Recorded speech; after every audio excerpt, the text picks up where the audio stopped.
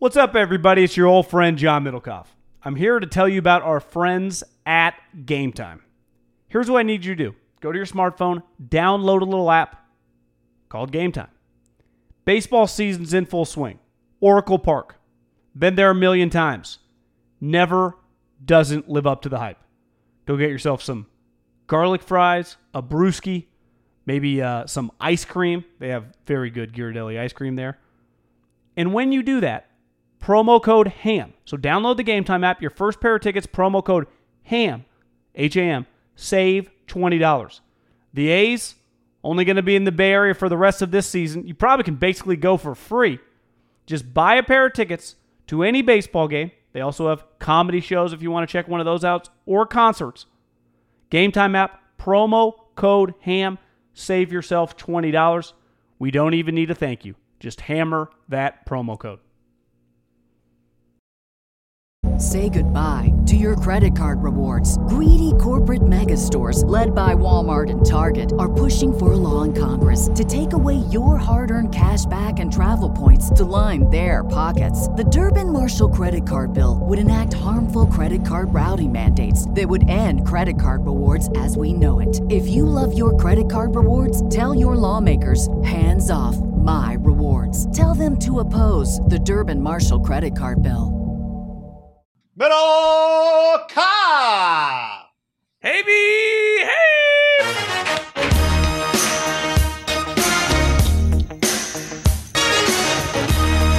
Record this on a Monday morning. Feeling good? Feeling good. You know, sorry to everyone. Middlecoff threw off your listening habits. I know many people tweeting at us. Thousands upon thousands of people. I apologize. Don't you apologize. You win together, you lose together. There's no apologies. The content is here. There's nothing to apologize. We don't apologize for victories, John. And the fact that we're here today doing a podcast is a victory. It's another beautiful day. Right. After, I'd say, solid Sunday. I thought it was a much better Sunday than last Sunday. I'd say a really good Sunday because the Tennessee-Pittsburgh game felt like someone tweeted at me or maybe texted me. Like, this does have a little bit of AFC Championship. I said probably round 2 of the playoffs just because it'd be hard to see AFC Championship with those two teams. But, I mean, Tennessee was there. The violence of that game, was that not Seattle Niners, Ravens, Steelers type feel to it? To me, it's a little chilly out. It's a 10 a.m. That game belongs. First thing I turn on, I get that game. I 100% expected Ian Eagle's voice. We got it. The game looked fantastic. I felt good watching it because I said last week I thought the Steelers were better than the Titans. And right now they look like the best team in the league to me. Now, like you texted me during the game, the Titans do look fantastic. Well, if you think the Steelers are the best team in the league, then that means the Titans are really good, right? Yeah, and they are. And the Steelers probably aren't. Well, we won't get into the Chiefs at this point. I just think they've looked to me like the best team. Whatever. But, man, the Titans look good. Yeah, it was that was fall NFL football was that game. And Derrick Henry, like I'm a sucker for a good running back. He's fun to watch. Freak show. Yeah, he's good. That game was, I wouldn't say the polar opposite because the Niners beat the shit out of the Patriots. We'll dive into that. The night game, listen, you and I think both stand in the same spot. I lean more to a Tennessee-Pittsburgh. Like, that's the football. And you could argue that's a little higher scoring, but that's just more modern day NFL, in the high 20s. But the physicality of the game, like, I'm sorry. I was fascinated and fucking locked into the night game, but it's pretty soft. I mean, when you're scoring in the mid-30s with ease and, like, drop touchdowns and overthrows and picks, guy, if the two quarterbacks play well, the final score might have been 48-45. Like, it had a Monday night Rams-Chiefs, you remember 2 years ago, feel, the game that got moved from Mexico to L.A., and the final score was like 68-64, and everyone's like, greatest game ever. Like, yeah, it was really entertaining, but come on, guys. That's not... We like a little defense. This is a Big 12. No, I thought that exact thing during the game. You and I have talked about this for years. There are so many great games that are in the 40s, and you go, yeah, I was entertained. How do I explain that's not exactly what I love? Titans, but I like Steelers. It because I like watching those two quarterbacks. I know. Titans, Steelers to me is like, that was, it's not the perfect football game probably, but if you said like, just pick a game that is football that you'd want to watch every week, that was the game. Well, because this isn't a fair statement if you say, because Titans Steelers is what playoff football looks like. We've seen now the playoffs pretty consistently. We don't really get, the games do not look like Seattle, Arizona in the playoffs, right? They're just, the defense is a little tighter. The game plan feels a little more intense. It's harder to come by. I know the Kansas City last year rattled off like 50 straight points. Yeah, but both teams scoring at ease in a game where that to me is a little atypical. No, that's more like wild card weekend sometimes. Exactly. Especially, who knows now with that extra team, right? Could get really weird. Let's get weird. John, speaking of getting weird, did you see Brett Phillips' post-game interview after the crazy Rays Game 4? He was flying around the outfield. They did an interview. His eyes are like half open. He's got this laugh where no sound comes out. He's just like. Do you think he was on some E's? I tweeted promo code HAM after watching the interview because, man, he was flying high on naturel, perhaps. But I texted a big leaguer and I said, "Is there smoking allowed in the locker room?" Clubhouse? You know Bryce Harper? I don't. That wasn't Bryce. And the guy said there is post game. Ease.com promo code HAM. Ease.com promo code HAM or returning user promo code HAM10. When I might have to use some E's. Monday was Game 6 World Series Tuesday night. They take Monday off. They skipping right? a day? Yeah, I think so. They've skipped a couple John days. Smoltz can golf. Yeah. Did they skip last night? No, they played last night. Game 5 was Ease.com, EAZE.com, promo code HAM, first-time users, $20 off, a purchase of $50 or more, pre-rolls, edibles, vapes, topicals, you name it. Push the product, tell your friends, tell your parents, tell your brothers, tell everybody you know, EAZE.com, promo code HAM. For our returning users, HAM10, get yourself a little 10% discount, and do it now. It's easy. 21 or over, you get verified online in minutes. You pick through, you find the good stuff. It's all fine. We're talking about some finely tuned, tested, overall, over and over again product. And then it gets delivered to you in minutes. Bam! Do it. Number one in America. EAZE.com, promo code HAM and HAM10. 49ers handed Bill Belichick his worst home loss in New England ever. 27 points, Middlecoff. And now the Niners are 4-3, 3-0 on the road, whatever that worth to you. Got a Seattle game coming up, which we'll get to. But it feels like now they got some injuries we got to talk about too. But Jimmy looks solid. Defense looks good. Kind of got their act back on track. Yeah, I mean, it was a get-right game against, I think it's fair to say, a really shitty team. Now, what good teams do against shitty teams is they destroy them. And that game was over definitely at halftime. But I'd say about early on in the second quarter, like, this team doesn't belong on the same field. Like, it crossed my mind probably 20 minutes into the game. The only way they lose this if Jimmy starts throwing picks. And he did have a fucking horrendous pick. I mean, a horrendous little side sling to Kittle where the Patriots, I mean, they had like 4 defenders. Like, Kittle, it was an awful decision. Kyle kind of, I wouldn't say lambasted him. You can't really tell with the mask on, right? But it looked like Kyle had the look in his eye like Jimmy. I worked extra hard this week. I'm playing the GOAT. I want to kick his ass. And you're fucking airmailing passes when wouldn't you say that first drive was like, God, the Niners kind of got their mojo back after the Rams game. And the only thing that's going to hold him back is Jimmy. But then Jimmy looks good. I'm like, oh, Jimmy's got his mojo back. Then he does that. You're like, oh my God. But I texted a buddy on the Chiefs last night, and I said, you know who Kyle is? He's Andy of the runs. And when I say the runs, I don't mean what I had Monday morning. I mean what Andy does passes, right? Loves passes. And was it too much alcohol and ice cream this weekend? Yeah, no, not much ice cream, but a lot of alcohol and pizza and food. What was the game? Was it Romo and Nance or Al Michaels? The Chiefs just fucking played on a game that I feel like everyone was watching, and they said Chiefs Bills. Oh yeah, so it was Monday night or whatever, and oh yeah, Romo and Nance did it on that Monday, yeah. And how Andy always talks about the game plan, We're gonna run it, and then the game he always ends up passing it. Yeah. Kyle doesn't necessarily do that. To me, he's just candid with what he does gonna do, and then does it, or just doesn't talk much about it. But one thing is consistent. He loves the run like Andy Reid loves the pass. And like his offense is predicated on the run. Like everything goes off the run, which I think more and more we see these young coaches, you kind of get famous now by throwing it. And really, it's been that way for a couple decades, right? Hell, it's been that way since Walsh. But his run game is remarkable, and when it's on, you bludgeon and fucking gash people. And he destroyed Belichick. Now, in fairness, like, I don't hold that. Like, Belichick was running out guys. There's Gunner. There's Billy. You know, it's like beside Gilmore and McCourty, I haven't heard of some of these players, guy. The team's terrible, and they kick the shit out of them. For people who've been listening to the podcast for several weeks, you and I, Middlecoff, we've been watching the Patriots, and we've been saying Cam Newton is he's not playing very well, and this team doesn't have any talent to help him on top of that. Now, that doesn't mean you expect that. Like, you don't, I didn't expect 33-6, but you're right. And Romo, you could tell, was basically, as the game was wearing on, even before the score got big, you could tell he felt like the Patriots didn't have what it took.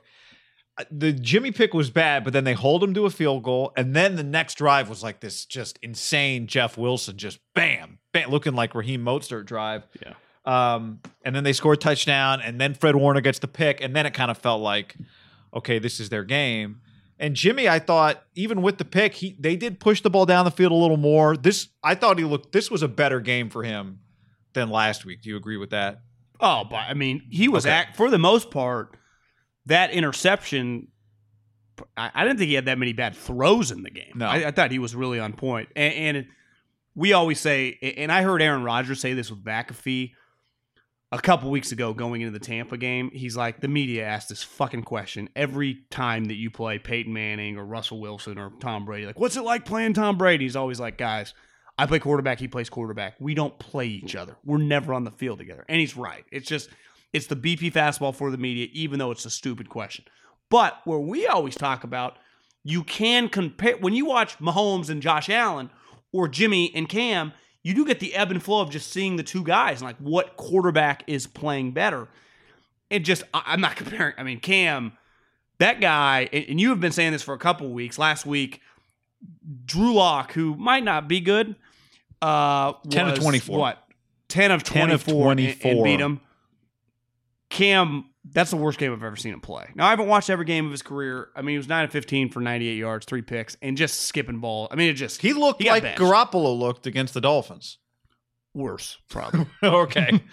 He looked bad. He looked terrible. He looked bad. It was one of those where you get benched and you're like, that's not even a benching. That's something. That's just a quit. We're just waving the white flag. If done. Belichick and Shanahan could have met at midfield at the beginning of the fourth quarter, been like running clock or just hit the showers, they would have done it, right? Yeah. Like, there wasn't much point. I'd say less than halfway through the third quarter, like, what are we even doing? And then guys go down, and it was like, oh, this is terrible. Yeah. But the game was, it wasn't even really competitive.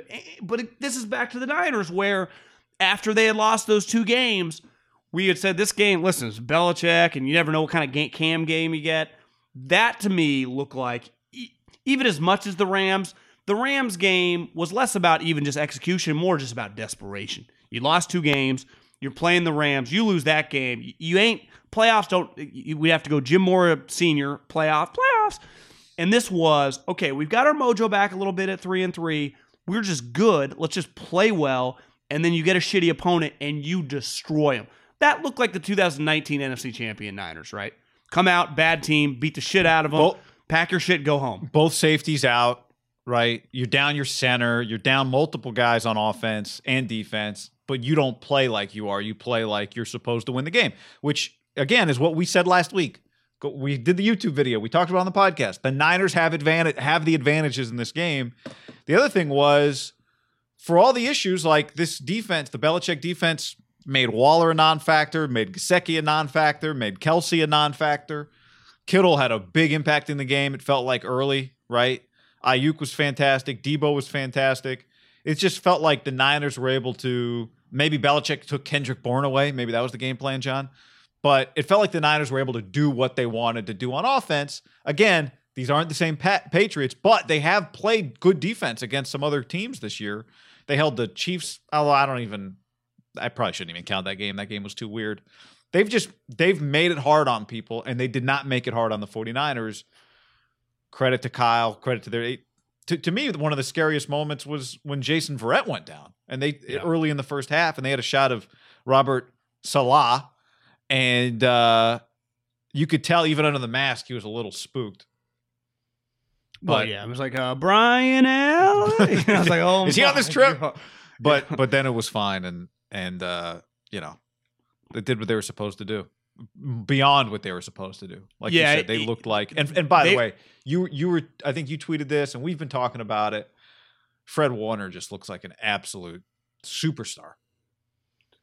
Yeah, I mean, is he a first team All Pro guy this year? Yeah, Dickinson. Yes, is he a potential defensive player of the year at some point?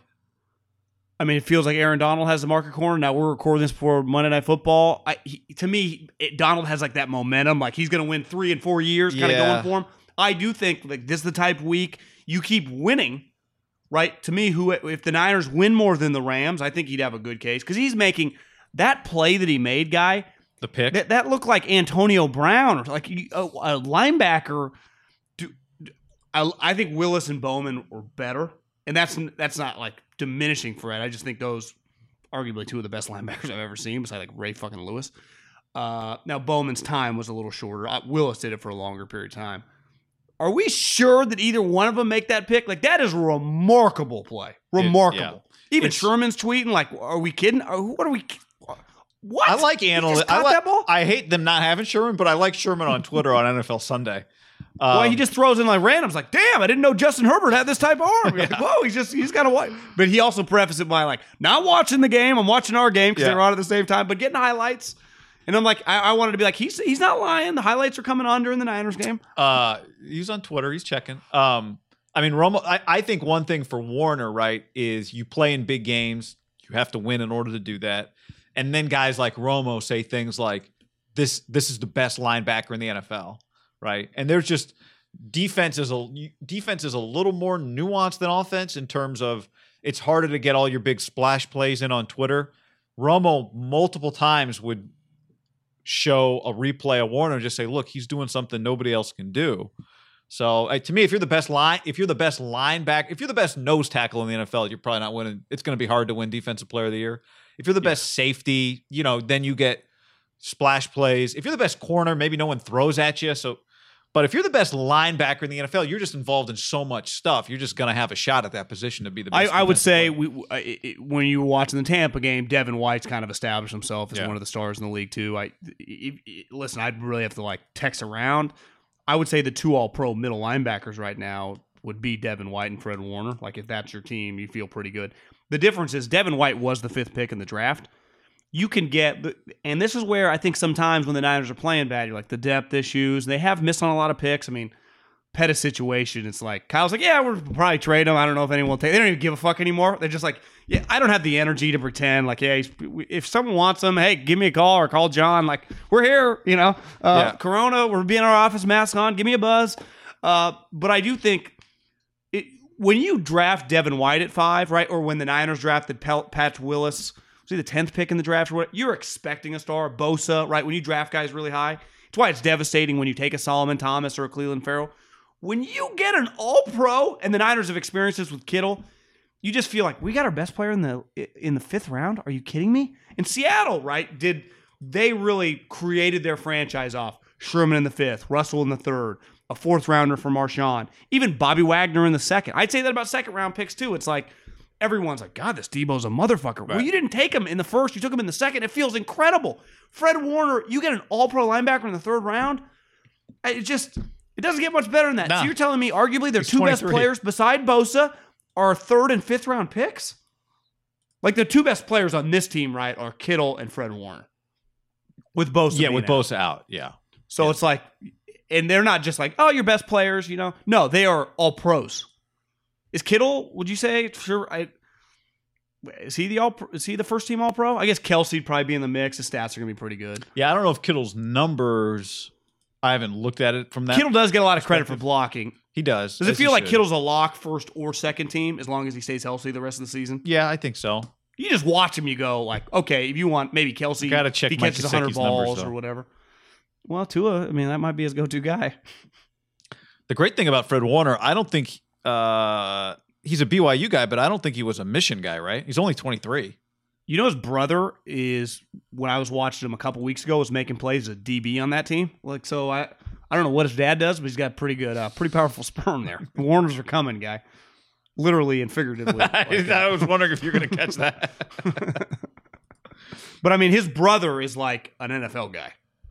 Remember, like when Eric was on the Niners, and they're like, "Oh, this Justin guy is at Stanford, right, and making plays." And I don't know if he's any good now, but he plays for the Texans. Was he a second round pick? Yeah, he went high.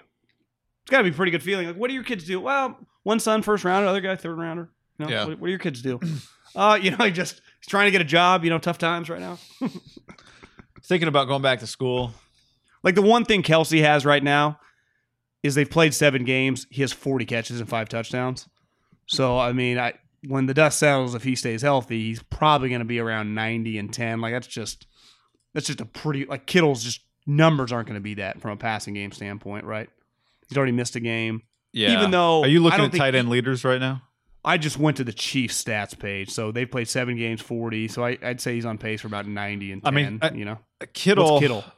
I don't know. I ended up on some fantasy stat site, so it does tell me that he's leading the tight ends in yards per game, receiving yards per game. But he had the one game where to me it's a battle between those two guys, which it has been. I think it was last year, right? Probably Gronk. I'm not going to do enough. Why is there not one stat site that gives me everything I want? Why does ESPN.com, whenever I'm like mid conversation, I just want to get a quick click to like throw out a stat, it just goes extra slow. But whenever I'm just by myself, just randomly just looking at stuff, it's like hauling ass. Now it's like I've already missed my mark.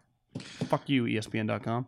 All right, John, as we record this, nothing official on Deebo Samuel from an injury standpoint, although Kyle Shanahan didn't sound overly optimistic after the game. It wasn't one of those like, he's fine, no biggie.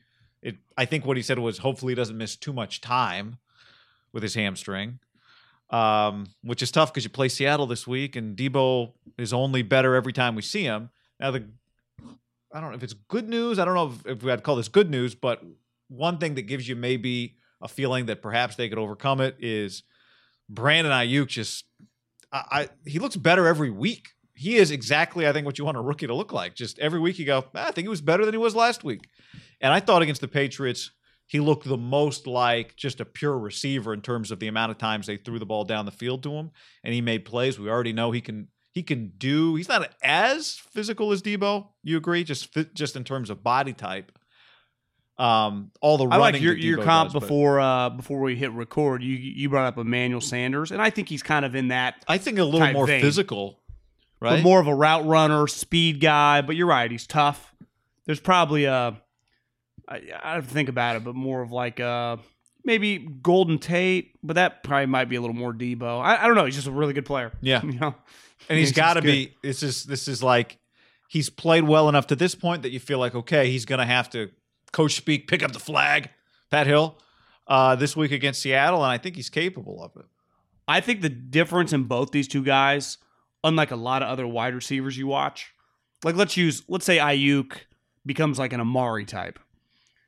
Well, Amari is you just throw him the ball. He's just a wide receiver. The one thing Deebo and Ayuk have, like when you watch the Chiefs, you're like, God, are they just handing it to Tyreek Hill all the time? They use him in all these different ways. Ayuk guy has 4 carries this year. He's averaging over 17 yards a carry. He's got 2 touchdowns. Just carrying the ball.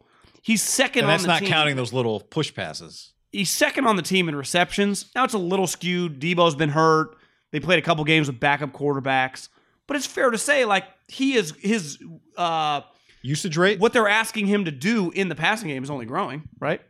Yeah, I think so. I mean, I thought he made some plays that I'm used to seeing 84 make the catch, right? Catch away from his body. It's like it's over the middle, 12 yards down the field, right? Like, okay, now it doesn't just have to be kind of this weird curveball stuff, right? So they've drafted guys in the last decade, right? Obviously Pettis is the most recent one. What's his name from Illinois? The bulky guy that has like AJ Jenkins? Catch. Yeah, AJ Jenkins. Who'd they trade him for? Remember that trade? Yeah, the dude from Pitt, wide receiver from Kansas City, who's Belcher, I think, or something like that. No, just big guy. You keep talking. I'll look that up. It was They're like both the guys one- had one catch. And both were like I- first or second rounders. I mean, one of the worst. Our guy sucks. Your guy sucks. Fuck it. You want to just? I mean, if we'll you send did- him on a plane to you, you send him on a plane to us. If you had a Pettis Ross trade, like people have been suggesting, it would be kind of a do over that deal. You just can't tell me that John Baldwin. John Baldwin, yeah. Belcher was the guy I think that blew his head off for also Kansas City Chief, the linebacker. So yeah, my bad. Right team, just wrong player. That Ayuk, like you just know right away the guy's a player, which I think now it's a little more normal. I'd say last several years in the NFL with wide receivers, like you just guys pop quicker than it feels like they ever had. Non top 10 pick, you just see a guy. You consistently now see second, third, fourth rounders. That Terry McLaurin dude from Washington, good immediately.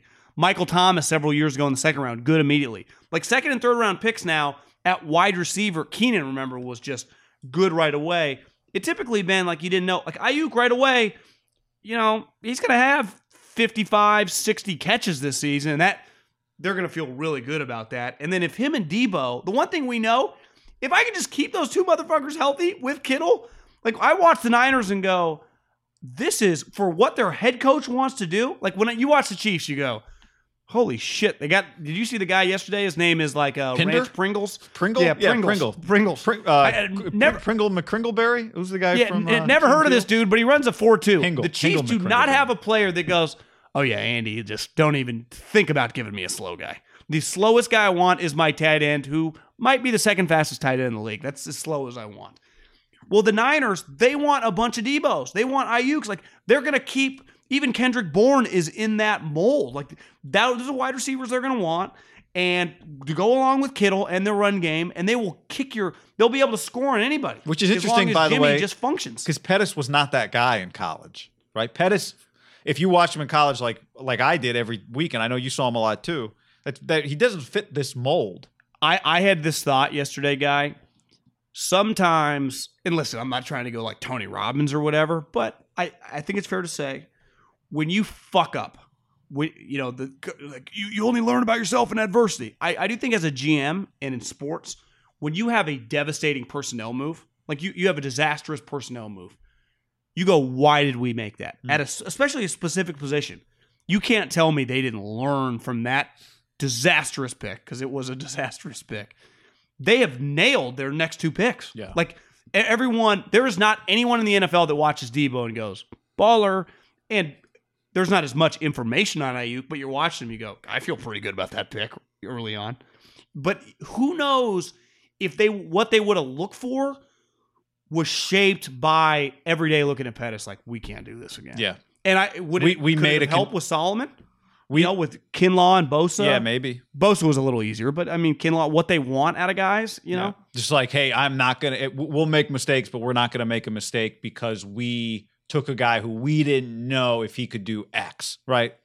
Yeah. I I just think that had the It could be. impact, and they got lucky that they were able to overcome it.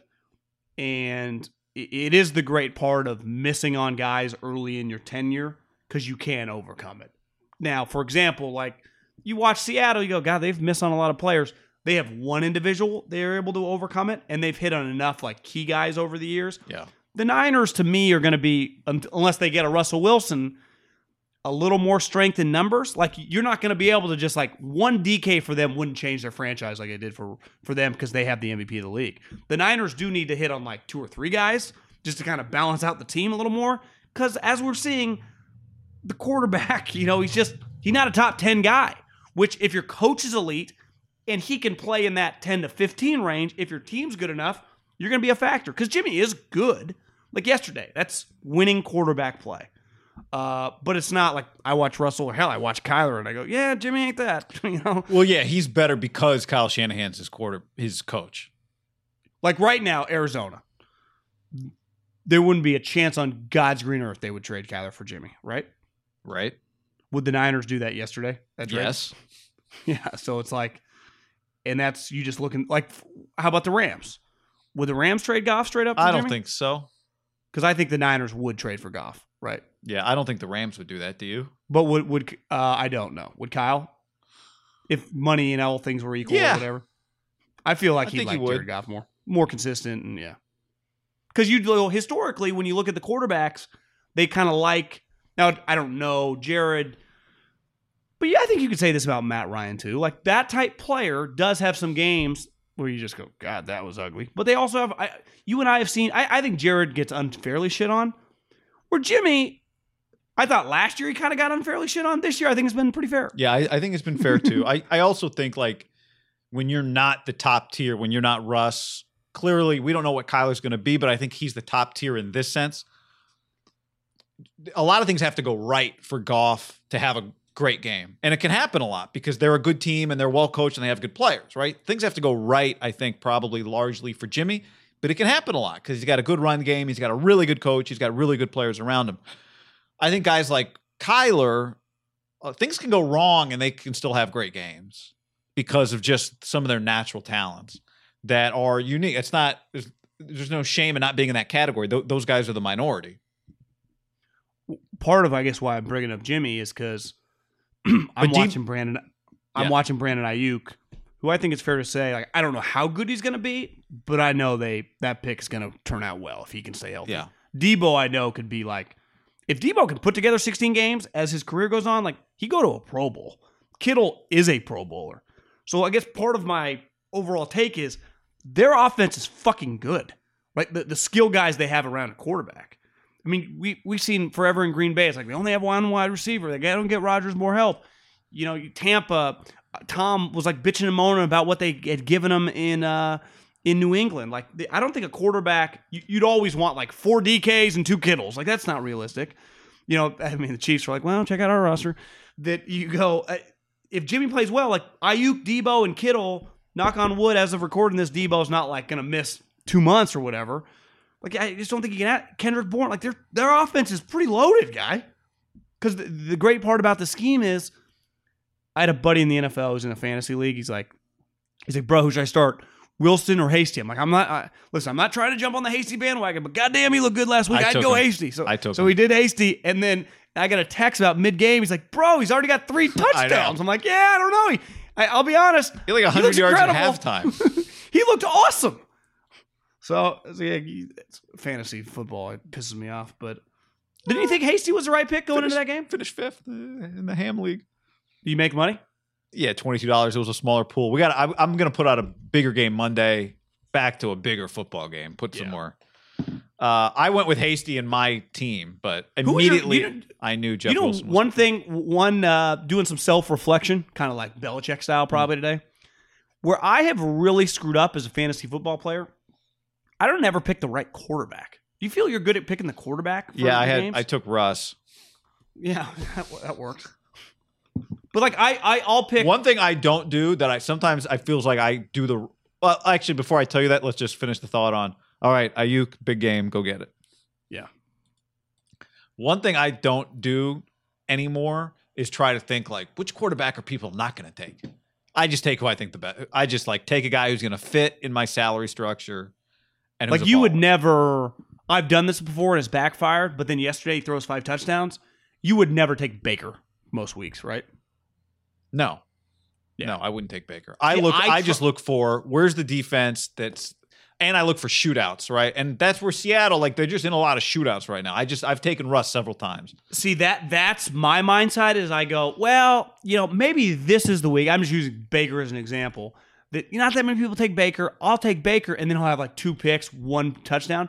And then the following game, I'm always a week off. Then he throws 5 touchdowns. Because that was my mindset yesterday. Once I got asked out of our game, because 50 game. What do you think? It's filled up in 45 minutes last week? 50 people last week? Yeah, it was too small. Yeah, it was insane. I took that mindset, but again, a little off the beaten path. I went Stafford, like playing the Falcons. Okay. I bet the game will be in the 30s. He threw for 340. Yeah. How many touchdowns did he have? I think just 2. Like I want. How many touchdowns did Russ have yesterday? I think 3 and 2. 2 picks or 3 picks? 3 picks. Yeah, didn't end up hurting me. No.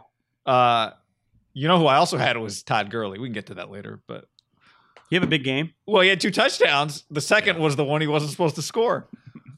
Yeah, God, there's so much. Like I'll tell you this: like one guy who probably should just get a little more consistently picked moving forward would be Tom. right? Like that just Yeah. you feel pretty good about having Tom as your quarterback going into most weeks now, right? I had him 1 week and it didn't go well. I don't remember. who Me they too. played. That's why I don't even think about picking him. And then I'm watching him yesterday just slice and dice. I'm like, fuck, I need to pick this guy. Like, let's see. Who do I first blush? Like, who's would the you pick looking would at you the ever schedule? pick Jimmy Garoppolo? point? I think I did it once, and I wouldn't do it again. I mean, Yeah. maybe you go A-Rod against the Vikings this week, Mahomes against the Jets. Don't you think that'll be an overwhelming pick? Yeah, You can't even think like that. yeah, but whatever. I mean, Herbert against Denver. Like, I would not go Lamar against the Steelers, right? Like, you would just going to be a tougher game. Do you go Denardi against the Eagles? Who's the Cowboys Who's hurt? quarterback? Who the Chargers playing? Chargers played at Denver this week. Is it going to be snowy? But he's a cold weather guy, so I don't mind that. What's Cowboys is DiNucci. DiNucci? DiNucci's Pizza. I love DiNucci. John, let's tell the people about mybookie.ag. Promo code HAM in the number 1. Last week I said we were on a 4-game losing streak, and I was wrong. But we are now. Mybookie.ag HAM 1. We're out of money, guy. Oh. We were up to about almost $1,100, and now we're at double zero. So mybookie.ag. I don't know. I don't feel good about most bets now. I question myself. Part of it's just, you lose confidence. It's like on a golf course. It's like anything. You lose confidence. You don't know what you're looking at. And I felt pretty good about the Bills going into the game. They were 0-6 against the spread, and then about midway through the second quarter, we were texting like, we're in trouble. Isn't it funny? Don't you feel like you can tell off one red zone highlight in the first quarter of a game, like, I don't know if this is a good idea today. I felt like the Jets were pretty inspired defensively. Like, you could just tell when I'd see highlights, like, God, they're flying around. Like, Well, and then what did you Jets see? team is I this? didn't realize when we made the pick that Dowell Loggins took over play calling. Adam Gase wasn't play calling last week. Didn't know that. But I've had people that work with Daryl Loggins or Dowell Loggins Dowell. that think he's just an absolute joke. I would have felt more confident, guy, if you would have told me that. Like, I would have been like, oh, yeah, you want to each put in $250 more and put $750 on this game? I'm dead serious. I did not know that, and it would have impacted mybookie.ag, promo code HAM1, promo code HAM1. As of right now, a couple interesting early lines. The Steelers +4 at the Ravens. So if you think the Steelers are the best team in the league, even if the Ravens are a top 5 team, which I think it's fair to say they are, when are you ever going to, the rest of the season, get the Steelers that many points? Like, that's just not going to happen.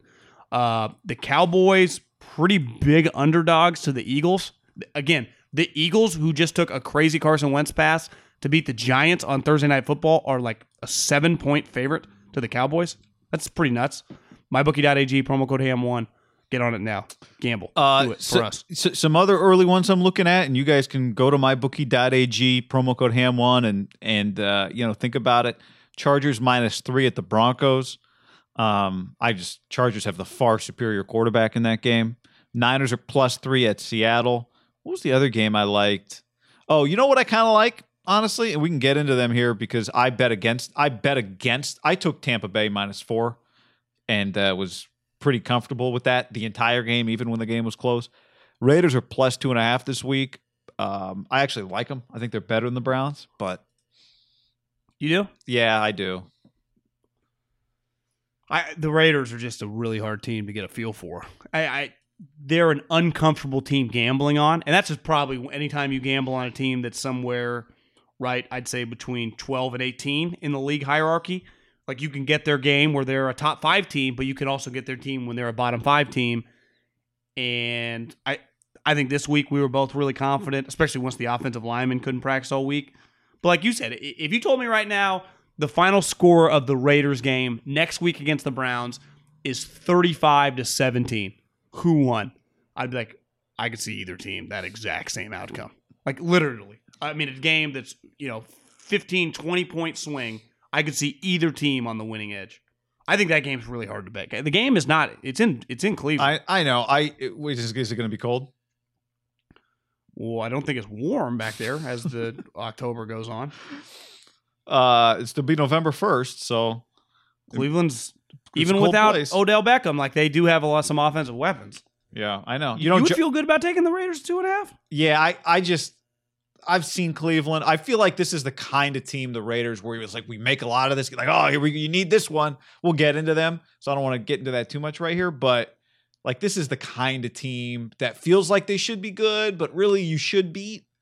That I feel like the Raiders Browns are 5-2. I know, but they don't. To me, their floor is so low. I agree there. What about before we get into them though? How about should we talk about Seattle and Arizona? Because the Raiders got flexed out of Sunday night, and when that happened, you and I both said, "Well, I've seen people using that term. I would say kicked out of Sunday night. Okay. Flex is like, listen, your team's not as good. We're moving you." To me, flex isn't even that negative of a term, especially if you're a 2-win team or something. In November, it's like we're doing this for the health of the league. This was your whole team fucking ain't following Corona protocols. The league's going to have historic fines. Jay Glazer reported yesterday what? Potential draft picks, which would be a first so far this year. Which also, like, we don't trust you, Oakland, or Vegas. Just get out of here. Your guys are a debacle right now. Also, you're not. To me, Seattle, the other one is like part of that one is like, when the private plane, the team plane is about to take off, but the star quarterback isn't there. They wait 10 minutes. Yeah. The NFL happens a lot like the NBA with the bus. The second they were like, something weird might be going on with the Raiders. The NFL's like, NBC, we are not waiting. This plane is, in fact, let's take off now, a little ahead of schedule, so they don't make it to the gate. They switched that game to Cardinals, Seahawks so fast. Oh, didn't even hesitate. And think about this guy. It'd been one thing, right? It was an easy decision for him, right? It was like Raiders, Chargers, but they like felt good about Herbert or whatever. It was Tom Brady, who is, would you still argue, just the biggest name right now in the NFL, right? He's the most famous player in the league. Tom Brady? Yeah. I think he moves the needle. Something about those Bucs uniforms kind of take the shine off for me, but yeah. I agree, but it's still like you get to just be like, hey, Tom Brady's on before you think, oh, he's in Tampa now. But you just, I think Mahomes has passed him for like, I got to turn on the TV real quick. But okay, but I think we could even sub, if it was Raiders Chiefs, they would have done the same thing. It was the Raiders as the anchor. They're like, get the fuck out of here. Then, as people were tweeting me on Sunday night, like, God, how happy is NBC? I'm like, I know this. I'm sitting here watching this, fucking loving it. I mean, I didn't quite, like we talked about, the game style, not my go-to, but it entertained me that Sunday night. The DK Metcalf, LeBron James chase down that deserved to be on Sunday Night Football. I agree. DK, I tweeted this, and I still marvel every time I look at it. His arms, just when you see his arms pumping, and then you see his legs pumping, and you see Byron Murphy's legs, and you see whoever he just passed on someone on his own team he runs by, DK. Oh, flew by. His arms look like, as I'm going to call him from here on out, spare legs. He just has, if he blows out a hamstring, they could just take his arm and put it on his leg. And it won't be as fast as his other leg, like a spare tire. It's not quite as big, but it'll get the job done. Oh my God. You just got 4 legs going, John. Well, guy, he didn't, it'd be one thing when the guy that gets the pick six is your guy. So even though your momentum's taking you the other way, let's say, like you're running it out, he squats and he takes it off. So he's got like the 5-yard head start. Like, well, DK, one of the fastest players, if not the fastest player in the league. He was probably at most where the center would be lined up, if not on like the left guard, left tackle. He came around them all kind of at an angle, and then he got himself going straight down the sideline. It was the amount of ground he covered. And the first thing I do is like, Budda Baker, who, I'll be honest, I didn't think that highly of. Now, I wasn't super locked into Budda Baker. I feel like I've watched 4 Cardinals games this year. He's fucking really good. Like, I don't know if he's quite peak Honey Badger, but if you watch the Cardinals, he's everywhere. That guy is really I'm a big Budda Baker fan. So are they. They gave him a huge extension. I Googled him. Like, what did he run at the combine? I bet, safety, 4.55. So DK's running a 4.23. It's not...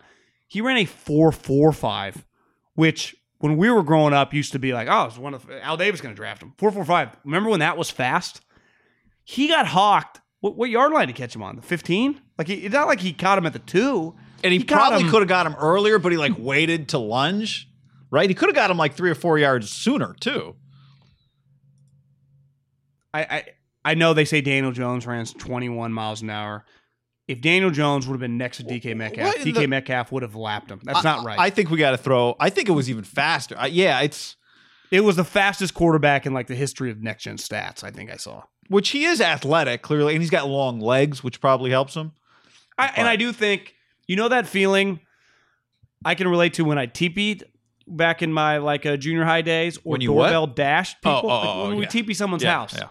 And you'd feel like when I was at football practice or little league or whatever, I just was never fast. I'm very flat footed. But I could always feel when someone was chasing me, like I'd get in trouble. I'm like, I could just like, oh, I've never ran faster. So I do think there's a level of urgency when you kind of turn that on for DK. That like, if he's a 4.2 guy, is there a chance he was running like 4.15 right there? Just of like, I don't know, the power of trying to chase a guy. Absolutely. Yeah, And like then- flying, and then- quote unquote, flying 40.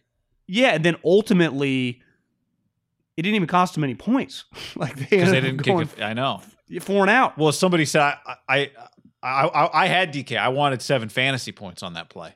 I should have got some points on that for the touchdown he prevented. I mean, completely- so 2019, Kyler goes 1, Nick Bosa goes 2. He doesn't go ahead of either one of those guys, right? Wait, say that again. The 2019, his draft, like he wouldn't have gone. I see Because what what am I saying? I'm watching last night going, if you just showed that play and then put his production on paper next to it, to every NFL GM, wouldn't all of them have been comfortable drafting him number 1 overall? If you said, here's a play he's going to make, here's his numbers. Would you take him number 1 overall without knowing anybody else in the draft? Guys would go, yeah, I would take that guy number 1 overall, right? Now you get into the positional values and Kyler and Bosa. The Niners really needed Bosa. You're saying, does he go 3? Yeah, I'm saying, does he go 3? Now, yeah, that's what I'm saying. Does he go 3? You have the draft up right now? I do. Any We've names talked really about jump out? this multiple times. Yep. I won't get fooled this time. Josh Allen, the linebacker. Yeah. Um, Devin White's become an all-pro level guy. He's really good. yeah. Yeah, I mean, I think he's a lock top 8 guy. I kind of feel like he's a lock top 5 at this Well, point. I'll tell you, John Gruden they'd take him at 4, right? Right. Who drafted 3? The Jets? Would they take him? Quinn and Williams. Yeah. Yeah, I mean, guy, they're trying to trade him, so they would take him. Yeah. He's I tweeted the moment he ran that. I remember vividly on my couch watching the combine, and remember the wide receivers typically go early on like Saturday morning. So you get up and they're running at like 7 a.m. And I what's weird is DK Metcalf. Did you see AJ Brown had a couple sweet touchdowns? Like those two guys, we always go like Odell Beckham and Jarvis Landry played together. Shouldn't this be like the steroid version? Who would you rather have?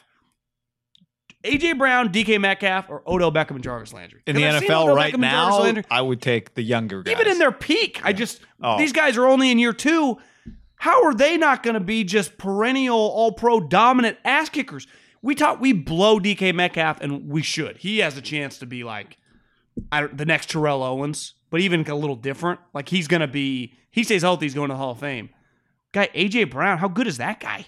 Those guys, I'm watching it with my girlfriend yesterday, and she goes, how big? No, one of her friends was over, this guy, and we were just kind of BSing. And the game, we had Red Zone on in the back. He scores a touchdown. He looks at me, he goes, how big is that wide receiver? And it was AJ Brown, where DK Metcalf is legitimately the biggest wide receiver in the league. Ole Miss had those two motherfuckers on the team at the same time. And they both went in the second round. That's what's, at least Odell went in the first. Too bad Lane wasn't there. Well, that's why he keeps wearing all their shit, because he's just like, those guys are stars. Because I'm thinking this yesterday watching, quarterbacks are clearly the most famous guys in the league.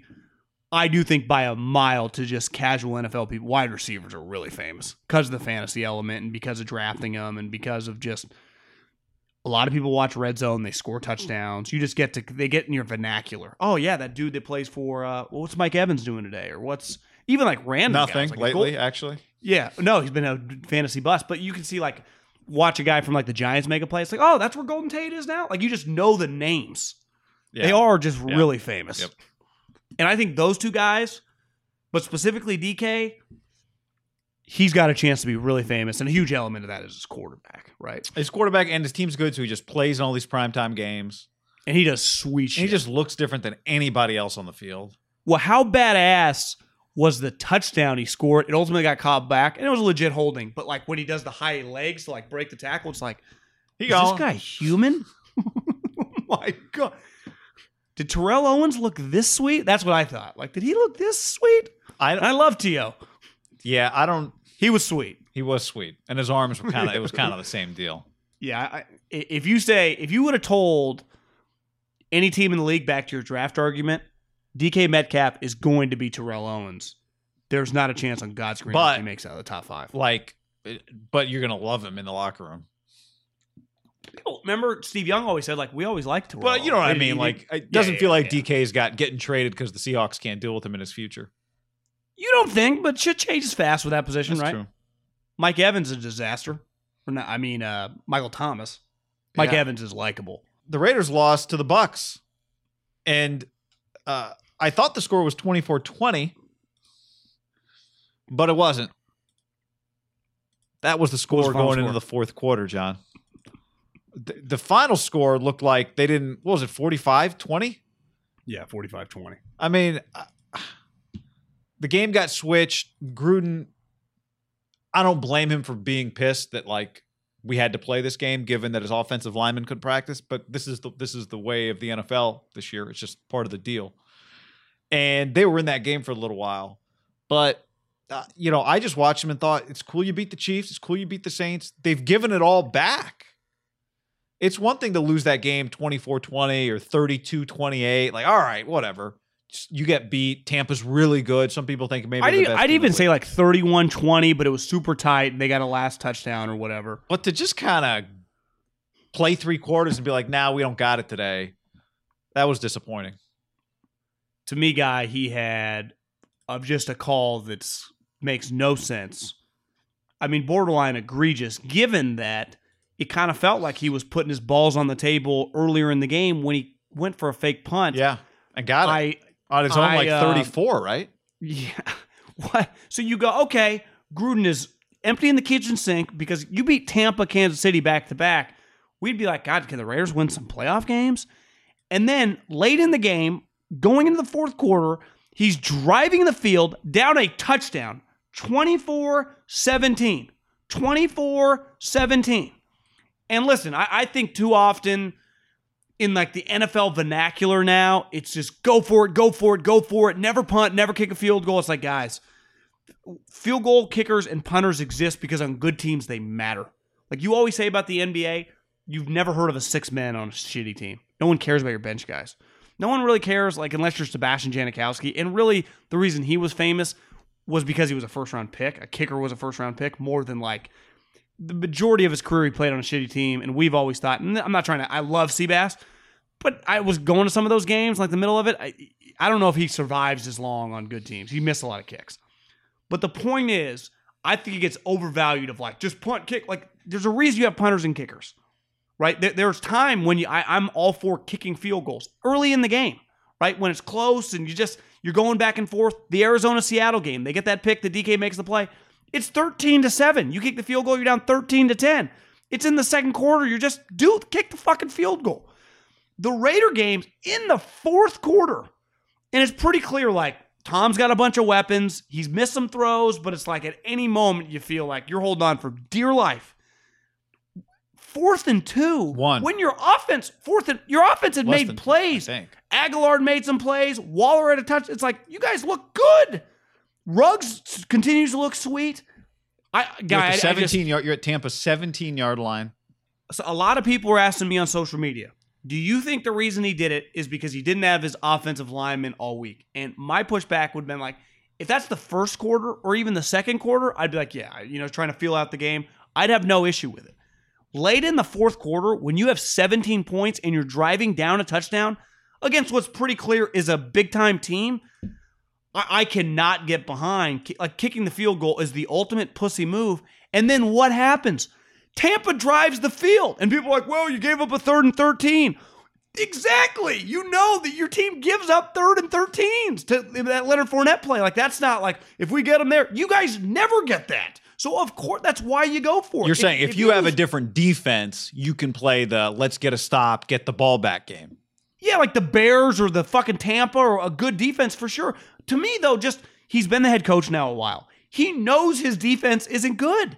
And this is a game where it's like the Browns game this upcoming week is way bigger for their playoff hopes than this game. But this is a game, all of a sudden you bet against them. If I had more money in my account, I would have bet against them. I would have been when we did the podcast lock of the week, that game was off the board too, when we'd made our decision on what game because to pick. we didn't know if it was going to get pushed back or whatever. Yeah. So it was like most people didn't think you were going to win. You were missing your offensive lineman. But then, guy, you play the game and you're fucking right there. And he kicks. I thought Gruden, and I've been saying this for a while, was kind of this badass. And as people, Raider fans will hit me over, like, you forget because it's been a long time, but he's a conservative coach. But then he does the punt. Why wouldn't you? Because ultimately, then it snowballs and you lose a game. If you didn't watch one snap and you look, you'd be like, God, the Raiders got rolled. And be like, well, yeah, they got rolled in the last 12 minutes, right. But for the most of the game, they were right there. And even if you are conservative, part of this evaluation, part of the calculus, people have been saying that one a lot lately, is your defense is not very good. And what's the best part of your team? All these offensive weapons, right? You have and here's the other thing. It's not like the field goal makes it a 3-point game. You're still going to need another touchdown to win the football game. Right? But don't you look at it of like, this is why I'm anti the field goal.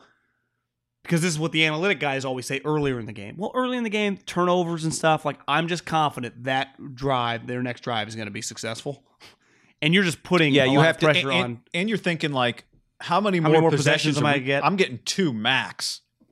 And their defense is good, right? So you're in the red zone. Right. So to me, a huge part, you're in the red zone in the fourth quarter.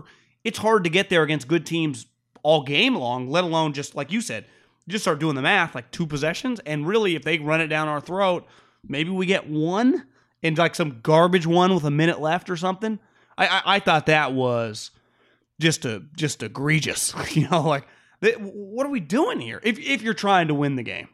It's like it kind of felt not white flaggy, but just out of play. Like this isn't the ebb and flow of this game. Kind of random. Yeah, it felt like it was the execution of a game plan for a coach that coaches another team, not this team. Because if you would ask Bruce Arians, Tom Brady, and Todd Bowles, what would you like them to do right here? Be like kick field goal, yeah. Right? Right. Because we go down, we score a touchdown, we're back up, right, by 2 scores. If it was 4th and 10, I wouldn't be going as nuts, right? I'd even say like 4th and 7. You'd be like, yeah, probably not going to get it against the defense. You could push it. I'd say anything like 4th and 4 and below. It's like you got a Pro Bowl tight end. You got this Ruggs kid who's sweet. Aguilar, your quarterback is really mobile, and he made some plays with his legs. They lost the game on that play. I mean, they did. They didn't lose the game on the next drive on 3rd and 13 when Fournette got. They lost it on that play. And then Derek, what happens the next possession? Derek throws the pick, and it just they turned into the Raiders. They turned into like, oh yeah, Raiders gonna get rolled. And now I know you feel good against the Browns, but that's just to me like I felt good about the Bucs because I was like, are the Raiders are they gonna handle beating the Chiefs well? You would agree with this statement though, right? There is a shitload of pressure on just the franchise this game. Like you lose this game, you're in major trouble. Yeah, because you get the Chargers. But I'm just saying, like a team, assuming like the Colts are going to get to 10, the Browns, for as flawed and weird and whatever we'd say, they would be 6-2. Yeah, and the Raiders would be 3-4. And I would bet the Raiders but just because I think it's whatever value based on what both teams' ceilings and both teams' floors are. But I wouldn't be sitting here surprised if they lose this game. And then if they do, it's like, wait a second. Remember that game remember that week after they beat the Chiefs and we're talking about can the Raiders win a playoff game? Like, are they that level of team this year? Which would be a step up for them. But I'm just a big believer. Yeah, for sure. Right. And now it's like, guys, you lose this game, you're 3-4. Sorry, go ahead. I just think when you're like a fringe playoff team, like when you're in that 8 to 9 win range, but you're really trying to establish like we're back as a franchise. When you find yourself against the Chiefs, against the lock playoff teams, and you're in the game late, you do need to take some big swings. You can't play it like, if that's the Chargers, let's say, or Denver, I think you could have a little bit different of a mindset. Like you're like, listen, we're just going to be better. We'll make more and more play. When that team's better than you in the sport of football, in the NFL more in college, because in college, like one loss kills you, but in football where like, an extra win, the difference between, especially this year, like 8-9 or 9-10, gets you into the dance. You have to put your balls on the table. And Gruden now, I'd say pretty consistently over his time back, like there's no rhyme or reason to what he does. Like some guys it's like Riverboat Ron or Mike Tomlin, that crazy Arians. SLB. Yeah, or Arians or like John Harbaugh. That motherfucker goes for it. It's like Gruden. What do you think he'll do here? Oh, down, you just like up 40, like went for it. Yeah, like down 20, just he weighs what I just don't know. Yeah. I mean, I don't know I don't really know what his identity is as like a football mind. Not his offense and like the way he thinks about football, but just the game shit. Like the flow of a game. Does he just kind of randomly guess? I don't know. I mean, that was just bizarre. Against Against a would say guy that's really arguably, aggressive. Against a coach that's aggressive and one of the greatest fourth quarter quarterbacks of all time. Certainly the greatest quarterback, right? I mean, it's like, other than Montana. Hit us up, Joe. Yeah, we want you. I DM'd him. He hasn't hit me back. That's fine. Keep at it. Yeah, I will. So, must-win game. I am looking forward to this Cleveland game.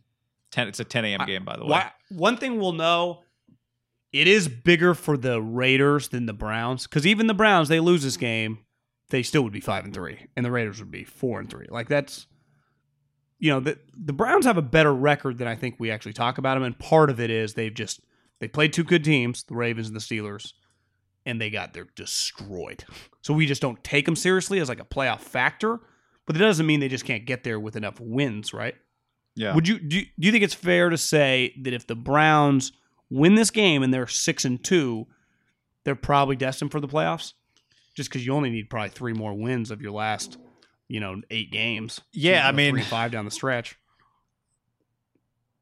Yeah, I think they would be. They would be the first wild card team, probably, right? It's just really hard to miss the playoffs when you start 6-2 because your margin for error is so big. And their schedule, their schedule. They've got the Browns. After they play the Raiders, they have a bye. They play Houston, win Philly.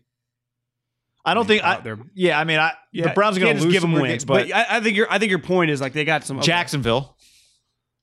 They're going to be favored in these games, right? That's a good way to talk about it. Yep, they'll be favored in those 3. Tennessee, Baltimore, back to back won't be favored. New York Giants, New York Jets, Pittsburgh. It's not inconceivable they're like 8-3 going into that home stretch. So they'll be favored in 5 of their last 8 games. Have they played Baltimore twice? No. So they'll still play Tennessee, Baltimore, and Pittsburgh. So they've played all of those teams once, and so these next 4 games are big for them to win like 3 or 4. Right? Well, obviously they haven't played Tennessee once, but yeah. If they win 3 of their next 4 games, they're in the playoffs. God, I mean, if the Browns beat the Raiders, they're thinking about being a 10-win team, right? Yeah, their problem is going to be the 2 teams in their division might win like 13. Well, they're just going to have to be the second. I said the first wild card. They're going to have to be the second wild card team. I'll tell you this: how many wild card teams are there now? 3? Yeah. Yeah. So some team, the Chiefs, could be the Ravens or the Steelers, are going to have to face the Ravens or the Steelers in the first round. Yeah. That team probably will be the 5th seed, right? And whoever is the 4 seed, who would probably be the 4 seed? In the AFC? Bills. Yeah, they're like Bills, Ravens, round 1. Bills, I don't know how good they are actually now. I know. You'd say the Chiefs, Steelers, or Ravens are going to be the 1 and 2, one of those 2 teams, right? 1 and 2, both of them. I mean, the Chiefs are destined to win a lot, so they'll probably get to 13. Chiefs or Ravens are going to win 13. Tennessee, I mean, shit, are they going to get to like 12? So that's probably 1, 2, 3 in some order. That's where, to me, the Bills are 4, and then the non-division champ of the North, Steelers, Ravens, which they play this week, will be the 5th seed. That'll be a dominant 5th seed. Like they will. Is the Steelers or Ravens favored against the Bills in round 1 in Buffalo? No fans. Yeah. I think I'd rather play the Ravens. I 100% would. I think the Bills could beat the Ravens. They'd probably be a big underdog, just because we've seen Lamar hasn't had much success. 0 chance they could beat the Steelers. If that line was like Steelers -5 or 6, I probably would put a lot of money on the Steelers. If that line was like 10, it might scare me. I think Josh Allen would get destroyed in a playoff game against the Steelers. Hey, people, here's what you got to do right now. You go to burrow.com/ham, burrow.com/ham. Get you $75 off plus fast and free shipping on sofas and furniture that's going to transform your living space. Agree, guy. Go right now. There are over 23 custom options to create your perfect sofa. Everything is based on doing research with real people, leading to thoughtful features, things like USB chargers. Love a good USB charger. I need one of those in my couches. You can attach the Chase Lounge edition to any seat or go with a floating ottoman. They got 5 glamorous shades. Performant velvet to choose from if you want to go that route. Again, really easy. Check it out right now. As always, every single Burrow order includes fast and free shipping, which can often run over $100 with other furniture brands, guy. You might be thinking, fast and free shipping, I'm ordering a couch. How are you shipping me a sofa? Well, that's the beauty. Burrow's practical and it's versatile. You can assemble your sofa or break it down in minutes. You don't need any tools.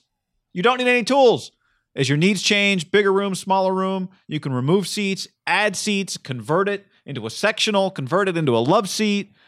And you might be thinking, well, okay, well, if it's going to be that, it's not going to be good looking or it's going to be cheap product. Nope.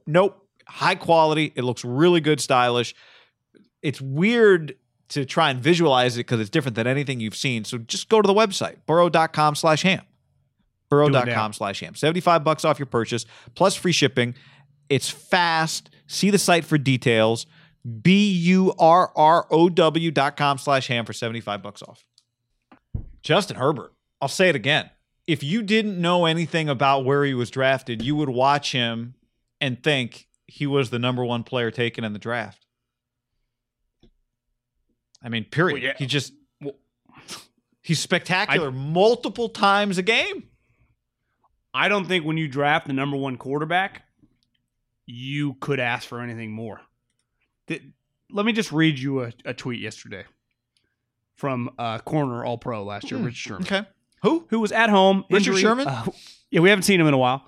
Richard Sherman. No, I just mean like Richard Sherman's tweeting about Justin Herbert. I'm intrigued. This man, Herbert, throws some dimes. He needed to then throw this out there because his team was also playing. Not even watching their game, but he was telling the truth because they kept showing Herbert highlights during the Niner game, right? They would come in, and it wouldn't just be a highlight. It would be like a 50-yard strike and then another 30-yard strike down the sideline. Not watching their game, but every highlight is a dime by the kid. Sheesh.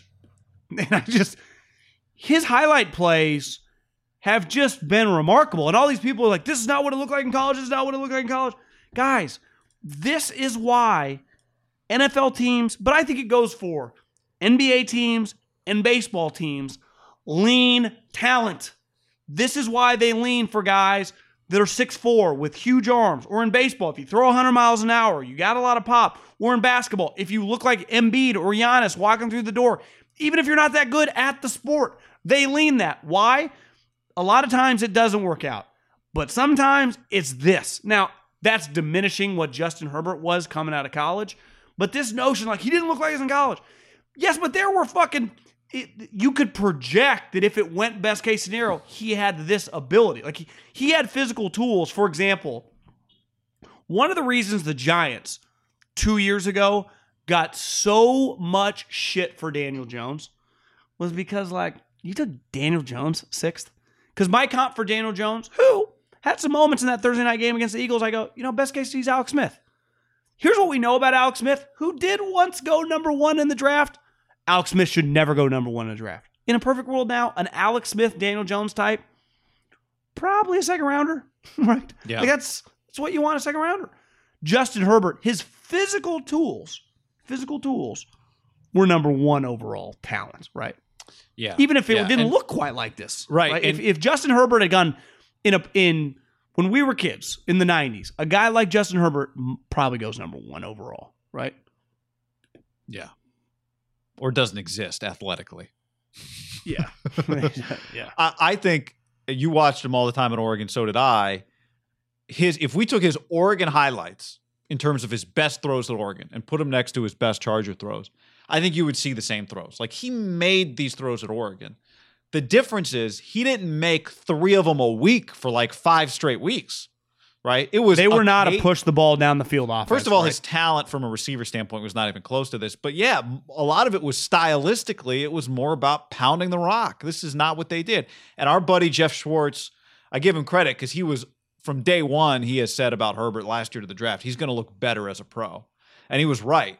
I think I loved all his talent. My thing was like, can he do it consistently? He missed a lot of throws in college that probably in retrospect were more under the magnifying glass because you didn't try to make, there were less big moments. Whereas the more you make more of these attempts, you're going to have more of a chance to miss a couple, whatever. You'll come back and you'll make 3 others, and that one you missed on 3rd and 7 isn't going to have such a bright light on it.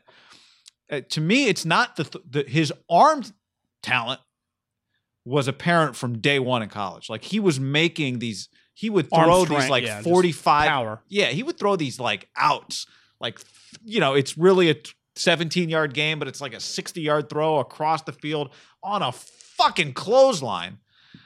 But it wasn't big hit, bam, big hit, bam, big hit, bam. If he was a home run hitter, he would have home runs in college that were just as far. He just has more of them now in the NFL. Well, I think when you bring in the 3 guys that win the top 6, we have Tua we're going to see this week for the first time, which is exciting. And Joe Burrow, who has yet to not cover a spread. He's looked really good, And right? Eye test. He's looked with a team that is not an offensive line that's atrocious. But Tua and Burrow, we knew, even while it was in college, like, God, their talent's elite. And then once the draft happens, you go, well, Burrow, one dude wasn't even draft eligible. He opted out. He was his best player, Jamar Chase. Jefferson went in the first round. I don't know if you checked Justin Jefferson's numbers if you're watching this. They're fucking fantastic. Clyde, starting for the Super Bowl champs, who just, what did he have in that Bills game? Like 180 yards. Bludgeoned him. He's a stud. Their team was insanely talented. Bama, the irony was probably even more talented on offense. It's crazy to even say, but they had top 15 potential. We'll see Jalen Waddle broke his ankle. Wide receivers. And the 2 guys that are in the NFL both are really talented right now. Justin Herbert didn't have the luxury of like, yeah, he put up all these numbers, but it's like he's playing with, DK Metcalf and Deebo Samuel and George Kittle and like these names of guys that went on to get drafted. He's playing with guys you'll never hear about they're not NFL players, which I understand. It's hard to project that, but that is why they've been possession receivers in college, basically. I do think Justin Herbert got shit on a lot during the draft process. Like, God, this guy's just not going to be that good. I saw a Bleacher Report got retweeted yesterday during the game, like anonymous scouts, like this is the type of guy that gets you fired. Because in fairness, sometimes that guy does get you fired, right? But so does Daniel Jones. Yeah, but to me, back to your original point, if you're going to miss with the guy that could be a star. Well, this is back to my basketball analogy. If you take swings on, let's just use the most, like a Michael Porter Jr., like no one's ever going to give you that much shit. I'm okay with taking a huge swing. Joel Embiid, who was injured, Giannis, who we'd never see, but walk through the door, you're like, holy shit. You swing on a quarterback like this, just at practice, your owner's going to be like, we got something here. You never know till you play the game. That's what was happening at Hard Knocks, remember? Remember, like Chris Harris and Keenan Allen were like, you see this kid throw? I was like, oh my God. Well, exactly. Now, did you ever remember him making those plays where he's like rolling, jumping as a guy's hitting him, throwing? Yeah, he threw, darts? yes. The touchdown he threw against Auburn week 1 of the college football season last year, early, rolling left, stops, like turns back, gets, some, SEC defensive lineman helmet to the sternum, lets it fly to the opposite corner of the end zone, jump ball touchdown was, I think his splash plays in college were just as splashy. They just didn't happen this much. Yeah. But like you always told me back when you were working as the recruiting coordinator and you would get highlight tapes of guys that you're supposed to like filter through and figure out who's really a Division I football player and who isn't. If you watch somebody's highlight tape, anybody can look for a minute like a player right now. I would say though, the difference though is high school for sure. If you give me a highlight tape of a dude in the SEC, the Pac-12, the Big Ten, and it's like a legitimate highlight tape, that guy has the physical characteristics up against pros. In high school, it's like, you got to do a lot more due diligence. And you might be watching some D5 running back. You don't know. Like he's out running a bunch of guys, but he might be playing against. Well, I know, but I'm talking about a Power 5 player because I remember when DK Metcalf ran that 40 and it was like, and that picture had already gone viral. I'm like, who is this guy? And I had never seen him play really. And I just went to YouTube. His highlights, I'm not lying. I remember on the combine morning thinking like, this guy could go in the top 5. But then I started texting around. He'd been injured a lot. He'd done all this thing. And I think you start overthinking it. Luckily, Justin Herbert was probably just so talented. He wasn't going to be overthought to like Justin Herbert was going to go pick 28. He was still going to go. He went 6th, right? Yeah. So it's like, did he get disrespected? Kind of. I mean, the two guys that went above him, I think it's fair to say as we record this right now, it's going to be hard for Tua to be better than him. And Joe Burrow, who's remarkable, to me what's so crazy is Joe Burrow, his season could not really have gone much better just for how well he's playing, how good everyone thinks he is. I think there's a chance Justin Herbert's a better player. Yeah. Which we got a long way to go. I'm not going to make any, like, set it in stone, but it's on the table. This guy is like a franchise superstar quarterback. Yep. Yeah. And I think any Oregon fan listening to this conversation would say, part of their frustrations, I think Oregon fans were sometimes critical of Herbert, but I think a lot of Oregon criticism came from, we see what his high end is. Yeah. But why don't we unleash it? Like, I think that for a couple of years was a real frustration. Like, why don't we unleash it? The irony is in the Rose Bowl, people are like, finally. It's like, yeah, he was running the ball, right? The Utah in the Pac-12 championship game, they started that game with him running the ball, keeping, and people are like, is there a chance they told him not to do that? You know, and he just said, that's my last game. Well, I think they protected him until the Pac-12 title game, and they started running him by design a lot in that game. Because they couldn't afford to get him hurt their season. But that's not what's happening here. Like, this guy's 67%. He's got 12 touchdowns, 3 picks, and he's throwing bombs. He is throwing bombs. What I think's cool with him and Burrow is, if they combine with, I guess Burrow's won. They've won 2 total games. Well, that was Herbert's first win. A tie. That's what this video should be called. If we on the video side on YouTube. Congrats to Herbert on his first win. Herbert guy and Joe Burrow have combined for 2 wins and a tie and a shitload of losses. And no one's been like, yeah, it's not going. It's like, God, this couldn't be going any better. I know. Because it's just not really their fault. Yep. Herbert's throwing these touchdowns every game. I mean, he lost a shootout. You put their game and the Raider game against Tampa, you'd be like, I'll take the Charger game. Like, they were just right there, kept going, kept swinging. They just ran out of bullets. You know, they lost 38-31 or whatever. But Herbert kept them in the game. Even Tom Brady, who doesn't shake Nick Foles' hands, went over to Herbert. She shakes every quarterback's hands. Well, of course he did. He won the game. Yeah, I just think Herbert is must watch. Yeah. I'm blown away, though I never understood it. Like, I got it with Josh Allen. I thought this guy was like, are we overthinking things? Like, the Dolphins right now, and we're going to really feel it for the next 2 months. I don't know how big the Dolphin fan base is. I mean, they've been like an 8-8 average for 30 years. Like, it's not like they've done winning. They haven't gained new fans. It's not like there's Seattle or Pittsburgh or Green Bay that's been fucking great for the last 20 years. So it's not going to be quite as loud. But if they were the equivalent of like the Steelers or whatever, and they had got the 5th pick, or like we talk a lot about the Niners, the number one discussion for these next couple of weeks would kind of be comparing Tua and Herbert, right? Yeah. Because it's like, if I was a Dolphins fan right now, I would be excited, but I'd also be like, this guy better be good because I'm watching these other 2 guys fucking kick ass. But like I said, it's not fair to compare Joe Burrow because they didn't have a shot at him. They did have a shot at this guy. And they chose. Like, on their board, they had it stacked. Yeah. That's the great part is we know, like, when 2 players are on the board and you take a position, I know who you like more. Right. Who would you bet on if you said Herbert? Yeah. Like, legitimately, if I said a big bet, like $10,000 right now, who would you bet as the better career of the next decade? It's probably because you wouldn't feel 100% great about Herbert. No, it's probably like, Tua could be good, and it's probably too easy to bet on Herbert right now because we haven't seen Tua, right? But I just know he did make a cool little pass. This when rookie quarterbacks look like this through 5 games, that's not normal. How many touchdowns did you say he has? 12 passing, 2 rushing. How many of the passing after like his question. 3rd game?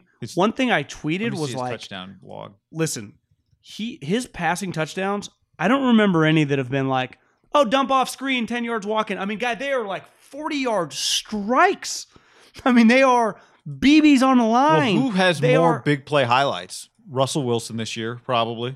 I'd say him. I bet if we dove into some of them, I didn't watch one snap of Mahomes' game yesterday, but it doesn't shock you. Like, yeah, he's got 3 touchdowns of 30 yards more. This guy definitely has. I mean, I can think of 5 off the top of my head that were definitely 30-plus yards. So here we go. Touchdown. His first touchdown, 14 yards. I'm just going to give you the yardages and all his touchdowns. 14 yards, 53 yards, 19 yards, 72 yards, 17 yards, 4, 3, 64, 22, 26, 70. So all but 1, 2, 3. I mean, Keenan Allen was a 17-yarder. I'm guessing Justin was behind the 20 when he threw it. I mean, these are all But the one thing sometimes, like in that Monday night game, there was a Kamara touchdown this year. I think it was against the Raiders, where he took a little wheel route or a screen pass and it went like 65 yards. Like, if you just went to some quarterbacks, you'd see like 65. Sometimes it's a screen or like a quick wide receiver screen, right? Those 270 ones, guy, are fucking bombs, hitting guys in stride. Well, John, I don't think any of these are to running back. No chance. Jalen Guyton, Keenan Allen. The 4-yarder was Mike Williams. The 3-yarder was Hunter Henry. But there's no like long screen runs. How many deep ones does Guyton have? 2. Well, 14, a 72, and a 70. Yeah. Yeah, I like that guy. So does Justin. And we like Justin. Here's one that snuck under the radar. And I honestly don't even want to talk about this. Sometimes I remember I had probably like a 2 or 3 month stretch back in like 2010 where I ate at a place called Pita Pit every day, lunch. You ever been to Pita Pit? Have I ever been to Pita Pit? I love Pita Pit. And I'd eat a Pita Pit right now. I cannot now, after that stretch, one day I was like, I can't go back. And I can never go back. It's just I feel that way about Subway. Driving by it just gives me like this feeling in my throat. Just like, oh, that's how I feel about any conversation about Antonio Brown right now. But he did sign with the Buccaneers. Listen, I actually am not as Antonio Browned out because I'm cool with a comeback story. And one story that went viral over the weekend is Tom Brady, who's friends with Tony Robbins, shocker, linked the two up. And I saw the media shitting on it.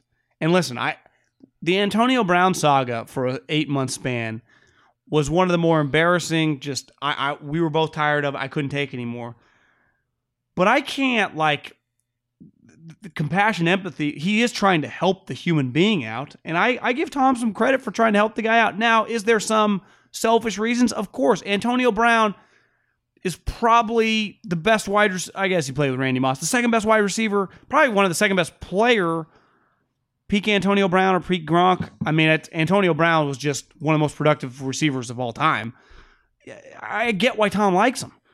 And the thing with Antonio, his knock was he's a crazy asshole. He's just a bad teammate at times, doesn't listen to coaches, bad. But the one thing no one ever said, he's always out of shape or he doesn't practice hard. I could see where Tom just deals with him really just football-wise. Yeah. And then they go in their separate meeting rooms I love this guy. Played with him the one game. Remember, he had the touchdown. Pretty cool back shoulders. I bet Tom's I got great chemistry with this Tampa? Guy. It was at Miami. Yeah. And then immediately he was released the next day. I like Tom Brady sent Tony Robbins' way. It worked. I haven't seen. Do you remember the last time you seen he's off the rocker again? He's been quiet. Bar was pretty low because he'd been. Well, pretty I think loud. You said last week he clearly knows what the rules to get back in the NFL are, right? And maybe he knew the whole time it'd be Tom that wanted him back. It worked out really well for him that Tom left New England. He wouldn't be with Tom if Tom was still in New England. No, he would not. My one pushback is when the story broke. And my spidey sense of red flag just immediately goes off. This leak is leaning towards Seattle. Was trying to get the feelers out. Bruce, you want this guy, he's going to go to Seattle. And our pushback on Seattle was you got this great thing going with DK Metcalf, a.k.a. Terrell Owens 2.0. Lockett, I mean, we've never watched a big game where they're this is the most underrated player in the league. Yeah, not in the NFL circles. He's just an excellent player. Seattle didn't need him. I'm watching Tampa. Do they need him, guy? Is that? Do you need? I guess I was driving home or in the car early Monday morning, and I'm just thinking to myself, there's two ways to look at it. One, you get a chance to get a guy that your quarterback, who's the greatest quarterback ever, is really pounding the table for. And then there's the separate side of like, we got a pretty good thing going. We've righted the ship. Our offensive talent is elite. I mean, Evans hasn't even done anything, and we already know he's a top 10 wide receiver. He has as Godwin's many a stud. catches and more yards than Godwin, Evans. And Godwin's And he's been got hurt, 6 so touchdowns. How about little Miller, who had the sweet play yesterday? He's sweet. Yep. Gronk, Leads them in Gronk yards. looks good again. I don't know. I mean, to me, it makes sense in the Brady doesn't know how many more shots he's got. He's already seen Chris Godwin go out with injury. Mike Evans has been hurt before. Rob's been hurt before. Scotty Miller's resume is not that long. It does, from that standpoint, just like, hey, let's just have as many guys around. Shit just happens in the NFL. People get hurt. It's bound to happen to us again. Let's be ready for that. From that standpoint, I think it makes sense. But from just the, hey, you've got a balance here, and it kind of feels like Mike Evans, this whole thing should get better as the year goes along. Do you really want to throw AB into the mix on it? I don't love it from that standpoint. But just from you can't have enough good players, especially good receivers. Again, when you've got guys on your team that have been hurt, I get it from that standpoint. Well, it's also one slip up that you can just get rid of them with a contract like this, right? So I would imagine if you're Arians and Jason Light, out of respect, that you might. It's one thing Tom telling you. Maybe you get Tom like, hey Tom, can we bring Mike and Godwin into the room? Because it's like, guys, we're Pro Bowlers. Mm-hmm. Like, what do you need this guy? Yeah. Like, and if they sign off and everyone's good, and we just go, hey, if we have any issues with him, he'll be gone. Then Tom has to be on board with that. Like, Tom, you can't get mad if he starts doing some weird shit and like he won't look Byron Leftwich in the eye or whatever, or Right. just like refuses. We're gonna fucking cut this motherfucker fast. And if Tom, because that was like an issue last year, rumors came out that Antonio, when they cut him, remember, after the thing surfaced about potential domestic violence, and Tom was mad they cut the courts. Like, Tom, what do you want us to do here? You know, it's like, you can't give us the only child pity party. We didn't get you we took away your toy. Like, you know, you got to know the deal. As long as they were all, to me, it's like a business meeting. You have an office meeting with your GM, your head coach. I'm bringing Tom, and I'm bringing my star wide receivers in the room. And maybe Gronk, because I do think Gronk's a good intermediary, where he can be the one guy like, Tom, we're all on board here together? Because I can't have Do you think Tom Gronk could be that mad. guy? Well, but that's, I think, like Tom, remember on the shop when Gronk would talk about, like, Tom would be screaming at rookies, and I'd have to be like, Tom, lay off the guy. Like, he doesn't, like, the guy doesn't know, you know, he's not a Mensa member, right? He's not a football. Just give this guy's been here a week. And I don't know, maybe that's the wrong spot for Gronk now, but I would need Tom to understand where we're coming from. Yeah. Like, Tom, we'll do whatever we need to do to take care of you, but this is one that you got to understand from our perspective. I just have seen Twitter, him screaming, she's a dirty... Remember he was screaming words at her like when she was getting arrested? Yeah. Or was she getting arrested, or was she just taking they were just taking the kids? Yeah, like I can't have a viral video of him wearing a Buck shirt at home on an off day doing some stuff with a female that is just, even if it's not illegal, if we get uncomfortable fast, he's gone.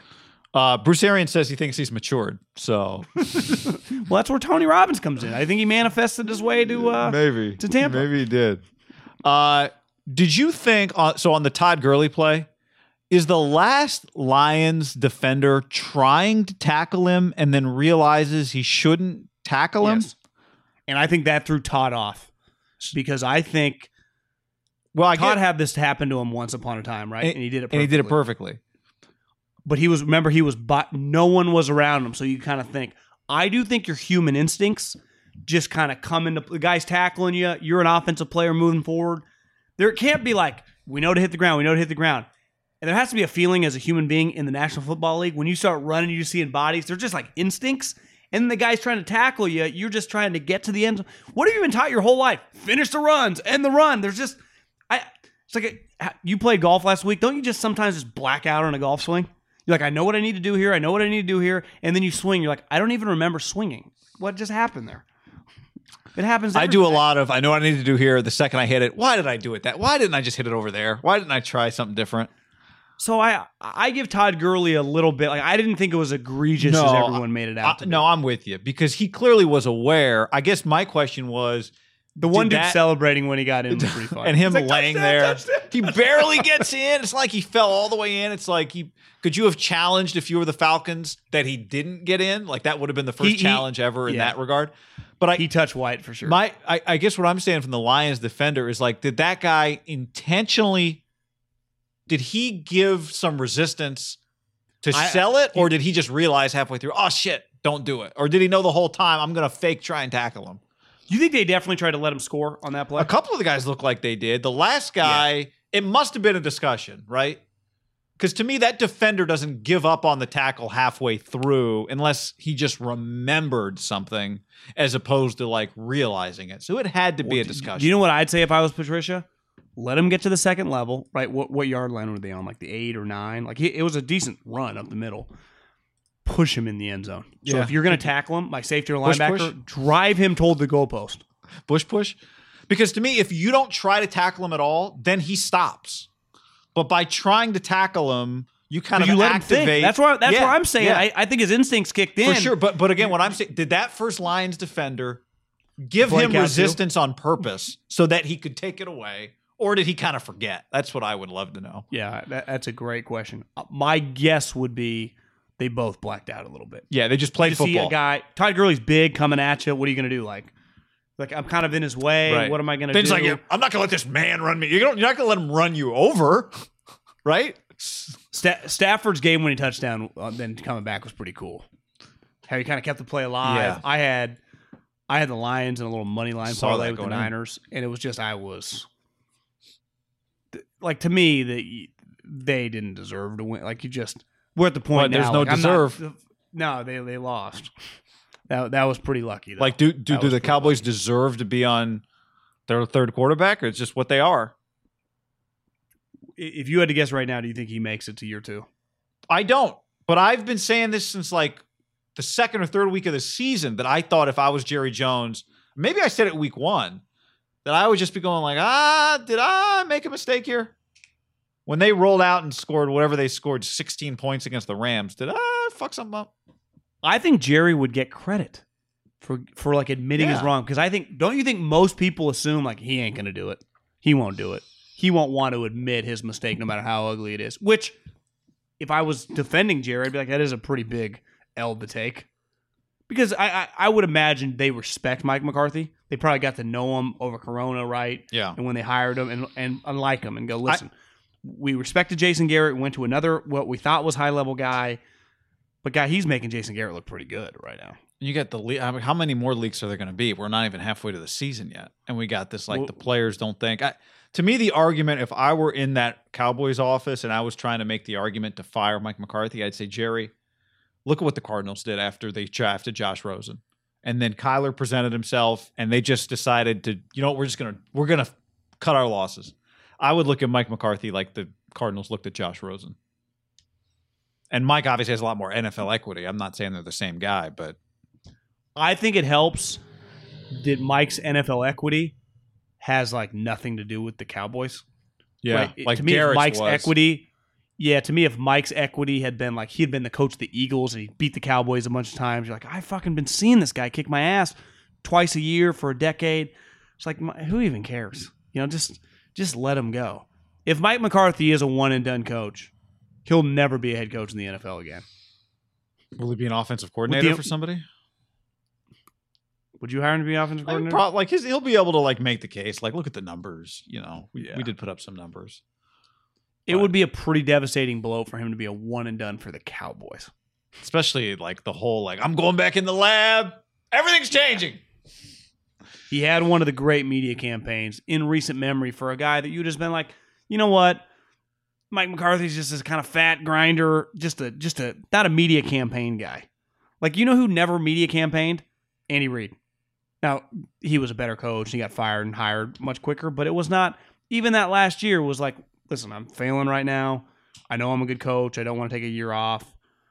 Andy, who's very media friendly, he's not what McCarthy did was a little dirty. Is that fair to say? Was a little It was definitely politically political. driven. And it's like, if you're the Cowboys, did that whole thing influence your decision? 1,000,000%, guy. They didn't interview anyone else. Well, yeah, I'm Think saying about though, that. I think he fooled them. which did. is why you do shit like that. Which, if you're his agent, is why you tell him to do it. And maybe it's like Andy would go, or Sean Payton, if he were to get fired, be like, I don't need to do that. And they're right. Maybe his agent, who I think is Andy's agent, was probably telling him, I think it's Trace Armstrong actually, was like, listen, Mike, your stock's at an all-time low. Like, you do need, a lot of people around the league aren't high on you. You're not going to get another job. But it's like, that's where a good GM, who Jerry ultimately is, like, you can't get fooled by the bullshit. Well, so many decisions, football or otherwise, are made based on how much credit will I get for this decision? Or if this goes bad, is there enough cover here that I won't get blame? I see it all the time. But I agree. But I think Jerry, because I looked the other day, Mike's record in Green Bay was like 127 and 75. Like I could see Mike just getting an interview, and if they're having a good conversation, it'd be like, listen, here's what went wrong with me and Aaron. Forever we had really good success. My main decision, I stuck with Dom Capers too long, but we beat you guys in the playoffs. Like, his resume alone was pretty good, right? Yeah. Just like what he had done. Yeah. But I think now that comes in, did Aaron just master? And that's where I think Andy was different, right? Andy had so much success with so many different quarterbacks in Philly. And he had been a GM, so he knew how to evaluate. Because part of it was like, well, Mike, you were never picking the players. Ted was, right? Right.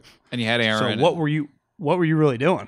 You were actually, you didn't even like it. You had this great situation. Why'd it go bad? You could have been there for another 10 years if you and Aaron got along. But you didn't want Aaron to start with, so you're not a good evaluator. Yeah. You know? They're one of the more, like, to me, eye-opening train wrecks of recent memory of, like, because, like, last year the Panthers, like, Cam's injured, I get it. The Cowboys just being unwatchable and just ass-whooping after ass-whooping. Especially with all these players. Like, they got all these offensive guys. They draft CeeDee Lamb. He looks sweet. They pay Amari. He's sweet. They got Zeke. They're, like, invested in all these skill players. And they just look awful. They stink. That's the other thing, right? It's not like they're... It's that it feels like, and maybe part of this is influenced by some of the anonymous quotes that started coming out last week, that it's not even like it's not like they've hit a stretch of bad luck. I mean, they lost Dak. Like, that's a real thing. But that's pretty bad. Yeah, it's a real thing, but it doesn't even feel like that's... Yeah. It feels like we're heading this way anyway. You guys aren't even trying. Yeah, it's weird. I do wonder, Jerry being the ultimate businessman, what hurts your brand more? Like, acknowledging a one-and-done coach and, like, the Cowboys are in an all-time low, or just like, this is a blip on the radar, we'll bounce back and kind of ride with it. That's where I wonder, if you told me Jerry Jones was 57 years old, I'd be like, Mike's fucked. Being older, I think Jerry's got more of, like, a big picture thought of just life. He does clearly, say one thing for Jerry, he does stuck by guys. Yeah, but if he was 57, he doesn't have much time. Yeah, that's the one thing working against him. But wouldn't you say the older you get, like, this is just a one-off? I know, but, this is where... I'm just talking to myself in the situation. I think he should be fired, and I think it's headed that way, but why would...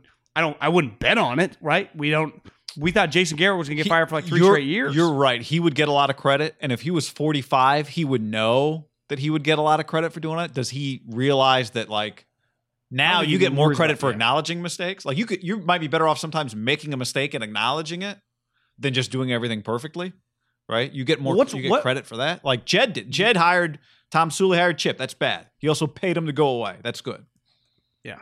But I think for those two guys, for example, and a lot of Vance Josephs and the dude Steve Wilkes and just the one and done coaches we've seen recently, like, we understood why he hired Mike McCarthy. Yeah. I think most humans are like, I like the hire because I assumed, I don't know, Mike McCarthy was at worst a decent coach. Right. Just turns out he's terrible. So it's just, like, I think he got credit at the time because it was like, yeah, this guy rebounded off the Green Bay thing. But now it's like all the clues are like, God, Jerry got hoodwinked. Yeah, don't defend a decision because you were on one side of it, right? I'm with you. I like the hire. Was wrong. Yeah. Bad. Cut bait. Awful. Blown out by Washington. Blown out. What else we got? Oh, can I ask, did you see the end of the Indiana-Penn State football game by chance? The diving play. Was that a 2-point conversion? It was. Indiana went for the win. Gotcha. I saw it on social media. I was But not you didn't watching really, live. because it was one of those ruling on the field stands, right? He dives. It looks like the ball. I thought the ball hit the ground before it broke the plane, and then but it hits the ground, breaks the plane, hits the pylon, all in like a millisecond. If they would have called him down, they might not have been able to overturn. I don't think they would have. My thing was just, why does the call on the field, once you go to replay, why does the call on the field matter? It should just be like, what do we see on replay? Do we think he was in or not? Because isn't that the thought process? The replay is based on the call on the field. Yeah, so you are challenging the play on the field. That's true. And you could argue, you know what? There's not cameras everywhere. There is an official standing right there. We should at least give him the benefit of the doubt. He's got in this particular chance, they didn't really have a fantastic camera view. But like targeting is no longer if we go to replay on targeting and we can't tell if it was targeting or not. It used to be that whatever the call on the field was, they would stay with. Now, and if they go to replay on targeting and they can't tell if it's targeting, they say no targeting. They default to no targeting. Because they now have changed. They don't want to toss guys just to toss guys. It's just we have to be able to confirm targeting or it's not targeting. Yes. The play was sweet. Indiana has sweet uniforms. Cool. They just look sweet. It was awesome. It was fantastic. I mean, between that play, the end of the Rays game 4, the wild finish, it was a pretty... Was that Herb Street and Fowler calling that game? No. Indiana, Penn that State? was Helfrich and my guy Goldsmith calling that game. It was an FS1 Mark Helfrich game. calls games? Yeah, he's done for a couple Fox years. I didn't know that. Yeah. How is he? I like him. Solid. Yeah. The Nice guy. word on the street was that one Pac-12 school tried to hire him to be the OC, and he was like, I'm good. Nagy just fired him last year. Oh, that's right. He was on that staff. So he had gone Fox, then went back to the Bears because he was with Petros like 3 years ago on Fox. Yeah, and so now he's That's back right. with Fox. Okay, so now he's back at Fox. Yeah. Okay. So it was a hell of a football game. Yeah, it's cool for Mark. J- He's, it shows you. You get you would make a Rose Bowl, you're set for life. Jalen Waddle broke an ankle. That sucks. I mean that really sucks. Now he could have came out last year. That's always the risk. Now, unless it's like tendons or whatever, I think We should do a Jalen Waddle video. Yeah, I that definitely don't season's feel as done. good about his prospects of being a lock like top 15 pick now, but could someone get him in the 20s? Do you look at Alabama quite the same? Like part of what I thought they could win the national championship was having the two of them, right? It was like, well, you go to 6, you go to 17, you go to 6, and then it's like, oh yeah, they got this Menchie guy. It's like, where's Menchie? Oh, 5-star from fucking LSU. But they had sweet guys. Yeah, Clemson. They are still good. Clemson had to fight and claw to beat Syracuse. To me, though, Travis college, Etienne like, had Travis Etienne cramped up because he only had Frosted Flakes for breakfast. Was that serious? Yeah. That's pretty The funny. irony is Clemson spends like $50,000 on every team meal. Syracuse has played them close, though, the last like 5-6 years, right? They've upset them once. For whatever reason, I give you a weird game. Ohio State looks really incredible. They do. And Nebraska, honestly, didn't look terrible. They looked much improved. I would say Ohio State, I think the Waddle being out for the season, I don't know if I can put Bama in that Ohio State-Clemson quite mix. Like because they were a little bit offensive heavy, but it's like, well, Waddle and Devontae Smith could just go for 400 yards total, right? With Mac Jones slinging around with Najee. That to me is a devastating blow because I would have said it's clear the top 3 in some order: Ohio State, Clemson, Bama. I think you kind of throw Bama out of the mix there. They'd be third right now in that mix. Yeah. Michigan big Ohio win, State- which helps them be ranked like 6th for when they play Ohio State. Yeah, that's all we want. I don't understand why Harbaugh can't find a quarterback. I know. How about the other McCaffrey for Nebraska? That was part of what made Nebraska look sweet. Was the youngest McCaffrey brother? Did you know that guy existed? I did not. I didn't either. They don't stop. He looked pretty good. Adrian Martinez maybe got his mojo back a little bit. I'm rooting for Nebraska. Those unis are sweet. They are. Do you have anything else? Any other football? That's about all I got. Couple other things. I went back. I had the ham pod pizza at Pink Onion from our guy Matt on Friday night. Oh, Meatball so good. Caesar salad phenomenal. Went with the margarita, and he threw in the ham pod, and it was fantastic. So shout out to Matt at Pink Onion Pizza. love it. Go get it. His cousin Chase, who was behind the counter wearing a San Diego State student, said what's up and talked to him for a while. Big Niner fan. And then you were out of town. You could not participate. Friday, your old roommate, Bobby Wigginton, took me out to Stone Tree in Novato golfing. Yeah. I walk up, the starter, Joe. It's like, he's like, hey, he's like, sir, do you need any ball? Do you need any range balls? Guy Haberman. And then What did Bobby say when he said that to you? Bobby was not there yet because Bobby doesn't show up until 1 minute before the tee time. So he met me on the tee box. But then when we were playing, do you have a bag of beers with him? huh? You guys walk or ride? We rode. Yeah. Rick, who we played with, who was hopefully won the club championship this weekend. He was getting his last round in before the club championship walked. Did Bobby know Rick? No, Rick was. We were tagging along. Rick was giving us all the course details. Gotcha. Rick's a good player. Rick's fantastic because I knew he was good because when we left for the tee box, Joe was like, "Shoot that 65 today, Rick," and Rick's like, "Saving it for the club championship tomorrow." And I was like, "Oh shit." How old's Rick? Rick was on the senior. He's in the senior group. He said, "I don't know." What'd he do? Rick does insurance sales. What did he shoot? No, I'm just But his son's a UCLA guy, football fan. So hopefully he said they'd check out the podcast. And then Joe DM'd me and he said, basically bring he said, hopefully we can get you and Middlecoff out here soon. Big fan, promo code HAM. So I don't know if that's on the house or how that's going to work. Yeah, man, I'll just go out there on the.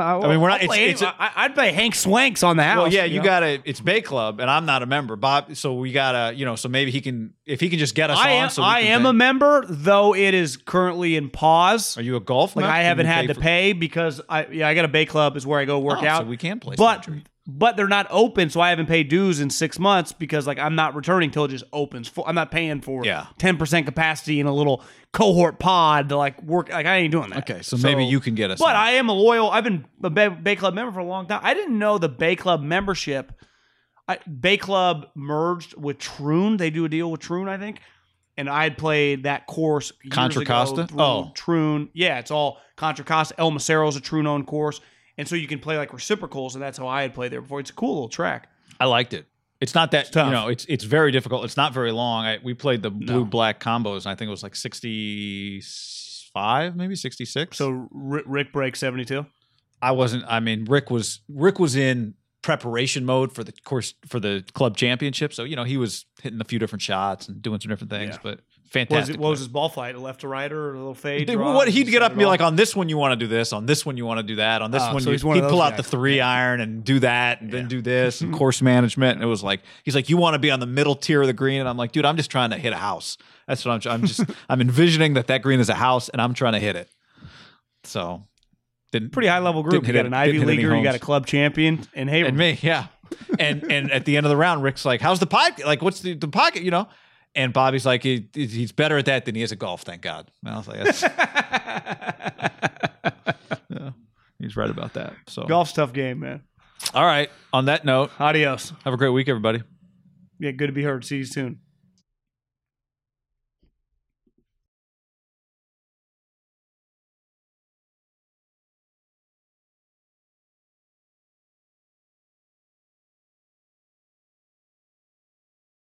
When you need mealtime inspiration, it's worth shopping Kroger, where you'll find over 30,000 mouth-watering choices that excite your inner foodie. And no matter what tasty choice you make, you'll enjoy our everyday low prices, plus extra ways to save, like digital coupons worth over $600 each week. You can also save up to $1 off per gallon at the pump with fuel points. More savings and more inspiring flavors make shopping Kroger worth it every time. Kroger, fresh for everyone. Fuel restrictions apply.